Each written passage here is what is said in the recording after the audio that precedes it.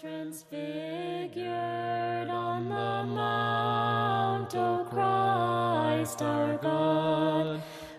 Thank you for tuning in to another episode of Be Transfigured, where we invite you to live a new life in Christ. We pray that this episode is a blessing to you and will inspire you to rededicate your life to Jesus Christ. We invite you to join us for worship or study at the St. Nicholas Greek Orthodox Cathedral in Tarpon Springs, Florida, where visitors are always welcome. We'll be back in a few moments to share some more information about our ministry. My brothers and sisters, in the story of the prodigal son,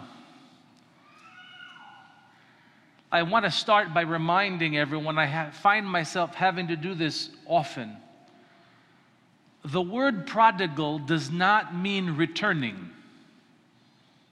We get confused. The word prodigal means nasty living.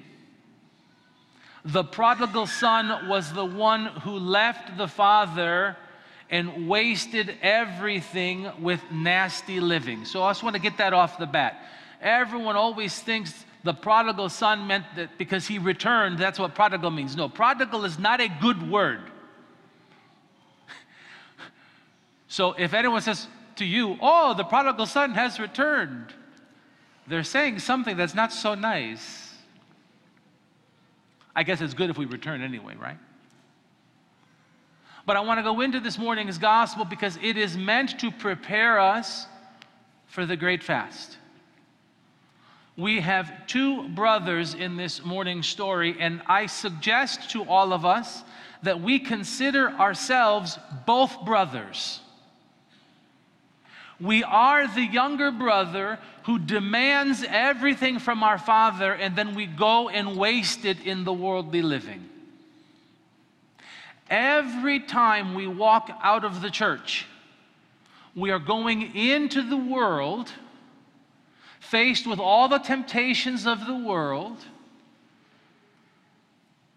and each and every one of us falls to temptation.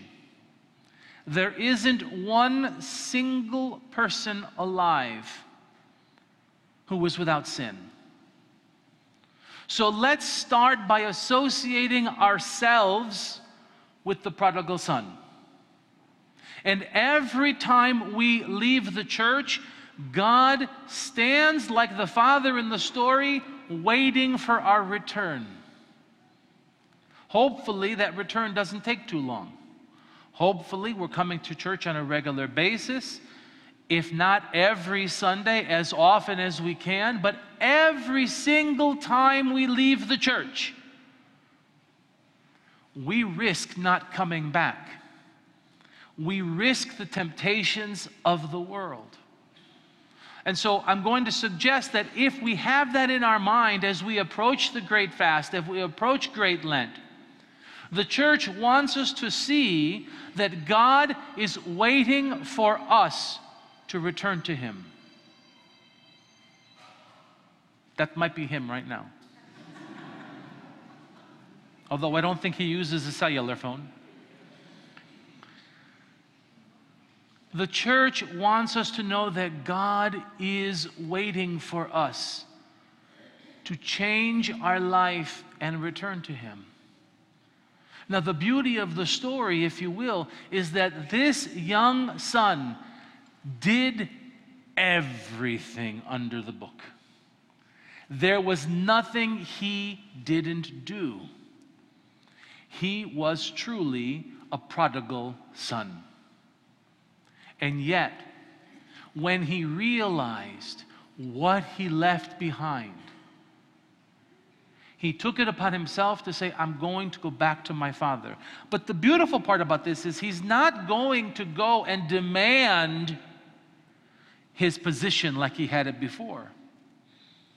He says to himself, how many of my father's hired servants have bread enough to spare, and I perish in hunger? I will rise and go to my father and say to him, Father, I have sinned against heaven and before you, and I am no longer worthy to be called your son. Make me like one of your hired servants. Now here there's a difference between us and him. Most of us think we deserve God's love. Most of us think we're not so bad. And if God wants us to change, well, I don't have to change. God made me the way I am. I'm just fine. I don't have to change because the world is lying to us. The world doesn't want us to repent and to follow God. And so we tend to elevate ourselves. But the younger son had to humble himself. But what did the father do? As soon as he saw him over the horizon, I like to imagine, I grew up in Colorado and there's prairies and you can see miles and miles across the prairie. I like to imagine, just from my imagery, that the father is sitting on the front porch of the house and looking over the vast prairies. And he sees this little person in the distance and he recognizes it's his son. And he goes running to him. Not one word of guilt trip from the father. Not one opportunity to say, "Where have you been? Why didn't you come back?" Instead, the total joy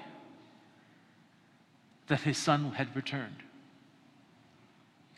And not returning him as a servant, but returning him to his original position in the family. That's what God has in store for us. When we choose to return to him and repent from our sins, don't get caught up in, "Oh, I don't have any sins." It's not true. We all have them. This morning's gospel is reminding us that God is waiting and he will embrace us and return us to our original glory. And now there's the other brother who, remember, I suggest we are him as well. How many times do we sit in church judging the other people who are not here? Or when someone comes back who hasn't been here for a year or 2 years or 15 years, where have they been? They've left us. We did all the work. Why weren't they here to help? Why this? Why that? And we cannot get past the point of negativity. The brother was so angry that the father threw this big party for his son, he wouldn't even go into the party.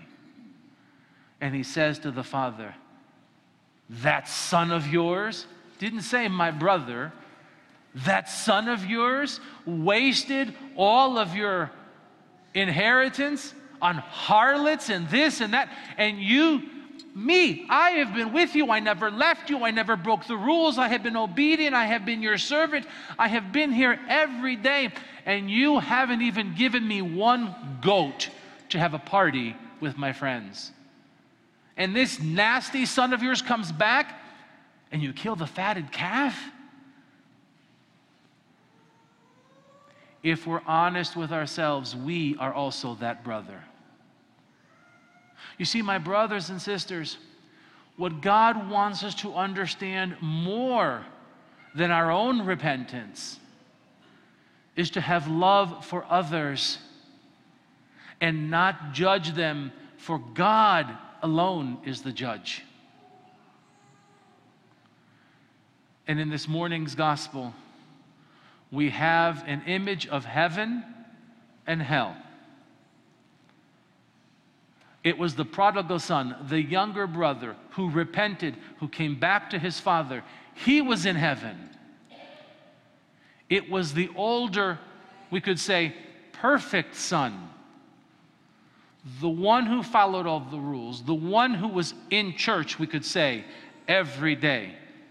He was the one in hell because he couldn't stand to see God's love. if we can embrace that and learn from it and change our lives, that's what the Great Fast, that's what Great Lent is all about. Changing us. It's not about, as I said last week, it's not about following all the rules. Fasting has its benefits. 1,000 metanyas, 1,000 prostrations has its benefits. But only if it's changing our hearts to repentance and to love and to mercy and grace. So, where do we go from here? When you walk out this church today, remind yourself, I'm going out into the world and I'm going to come back.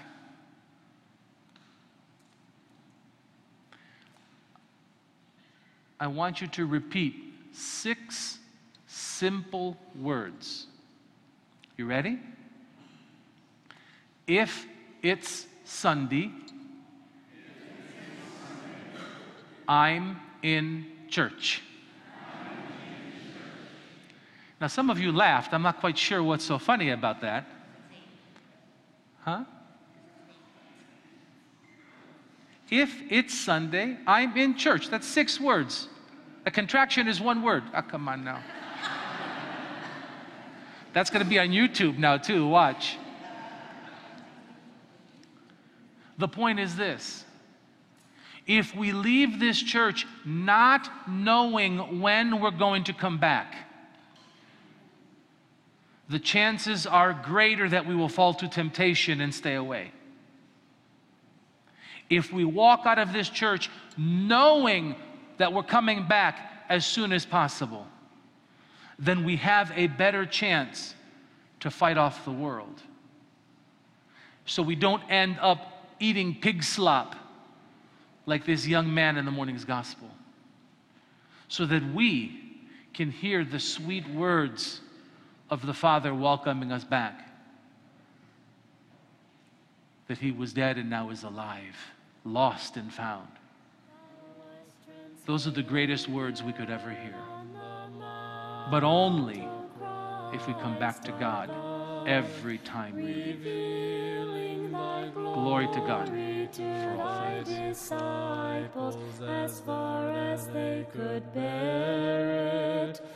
Be Transfigured is a production of Be Transfigured Ministries in cooperation with the St. Nicholas Greek Orthodox Cathedral in Tarpon Springs, Florida. We depend upon your generosity to maintain our ministry. You can make a safe online donation when you visit our website, liveanewlifeinchrist.org.